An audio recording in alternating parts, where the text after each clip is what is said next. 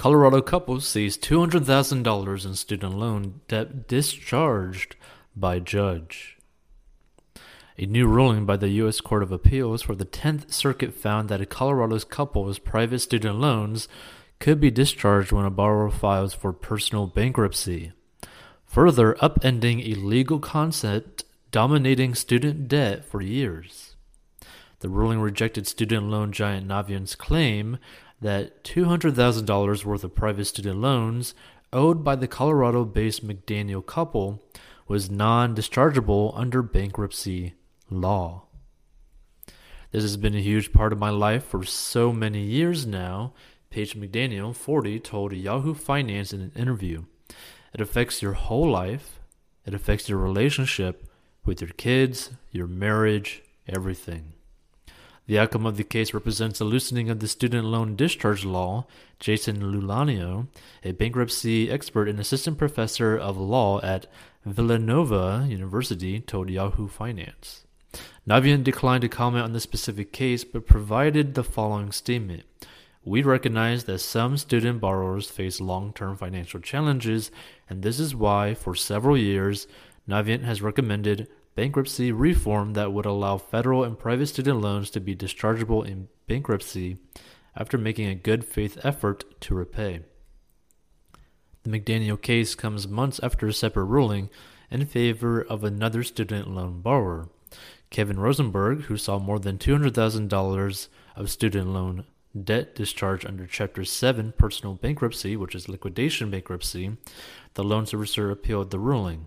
The Rosenberg case addressed the undue hardship standard imposed on borrowers to prove they needed their debts erased. The McDaniel case touches on the question of why student loans are generally exempt from being dischargeable in Chapter 13 personal bankruptcy, reorganization bankruptcy in the first place. McDaniel took out multiple student loans from Sallie Mae called Tuition Answer Loan to pay for a degree she obtained in 2008 while juggling work and parental duties. She estimated that her master's and bachelor's degree left her with $120,000 total in private loans. It was astronomical, she recalled. When it was time to repay those loans, her monthly payments to Navient were more than $1,000. McDaniel says she told the company that she simply couldn't afford that. But loan officials were not willing to work with me at all, she claimed. That the company threatened to garnish her wages to recoup the debt. We just couldn't keep up with it, McDaniel said. All of our other bills were paid on time.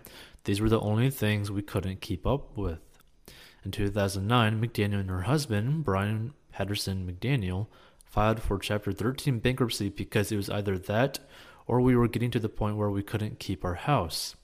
The following year, the court confirmed an amended repayment plan submitted by the couple. In early 2015, the McDaniels certified that they had carried out all of their plan's payments and obligations. The latest ruling stated, according to the trustee's final report and account, the McDaniels had paid nearly $27,000 in principal toward Navient's debt claims under the confirmed plan. The bankruptcy court then granted the McDaniels a discharge of their debts in March 2015, but according to McDaniel, Navient had tacked on another $44,408.17 to their principal over that period. Navient added more interest during the bankruptcy, which was ridiculous, McDaniel said. So when we got out of the bankruptcy, we ended up owing them more than when we started. We were actually in worse shape than when we filed. By the time the McDaniels were out of bankruptcy, their monthly student loan payment had ballooned to more than $2,000 a month, more than my mortgage, according to McDaniel. Over the next 2 years, the latest ruling stated the McDaniels paid Navient an additional $37,460 on their tuition answer loans. In 2017, the couple asked the bankruptcy court to reopen their case and filed a complaint against Navient, but the loan servicer argued that the debt was not dischargeable, citing nuances of bankruptcy code, and moved the court to dismiss the McDaniels' complaint. The motion was denied, and Navient appealed. This case raises a question of first impression in this circuit. Does an educational loan constitute an obligation to repay funds received as an educational benefit? The 10th Circuit wrote on August 31st, 2020, ruling on the appeal. We conclude that it does not.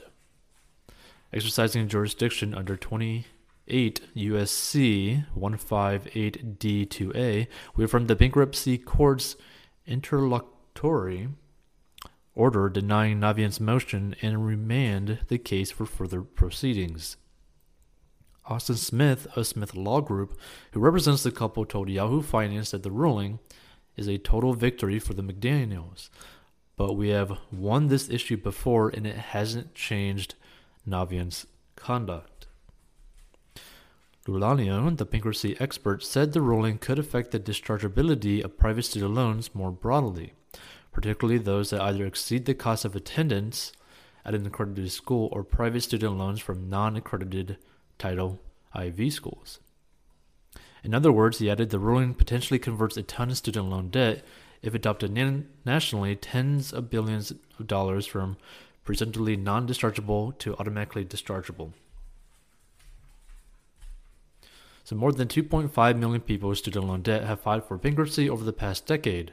Luliana's research, which will be published in the Student Loan Bankruptcy Gap 70 Duke LJ forthcoming 2020, has found. In 2019 alone, roughly 221,000 student loan borrowers filed for personal bankruptcy. I want people who are kids who are going to college to know you don't want to take out private student loans, McDaniel said. There needs to be more protection for the borrowers, and I don't know how to fix it. I really don't, but I know it's terribly, terribly broken. Feel free to subscribe, hit the like button, all that kind of stuff. Check out 14box.com to master your money, and feel free to listen to this on the podcast down below. And then, of course, there's money tools, money lessons, all that kind of stuff down below. And give us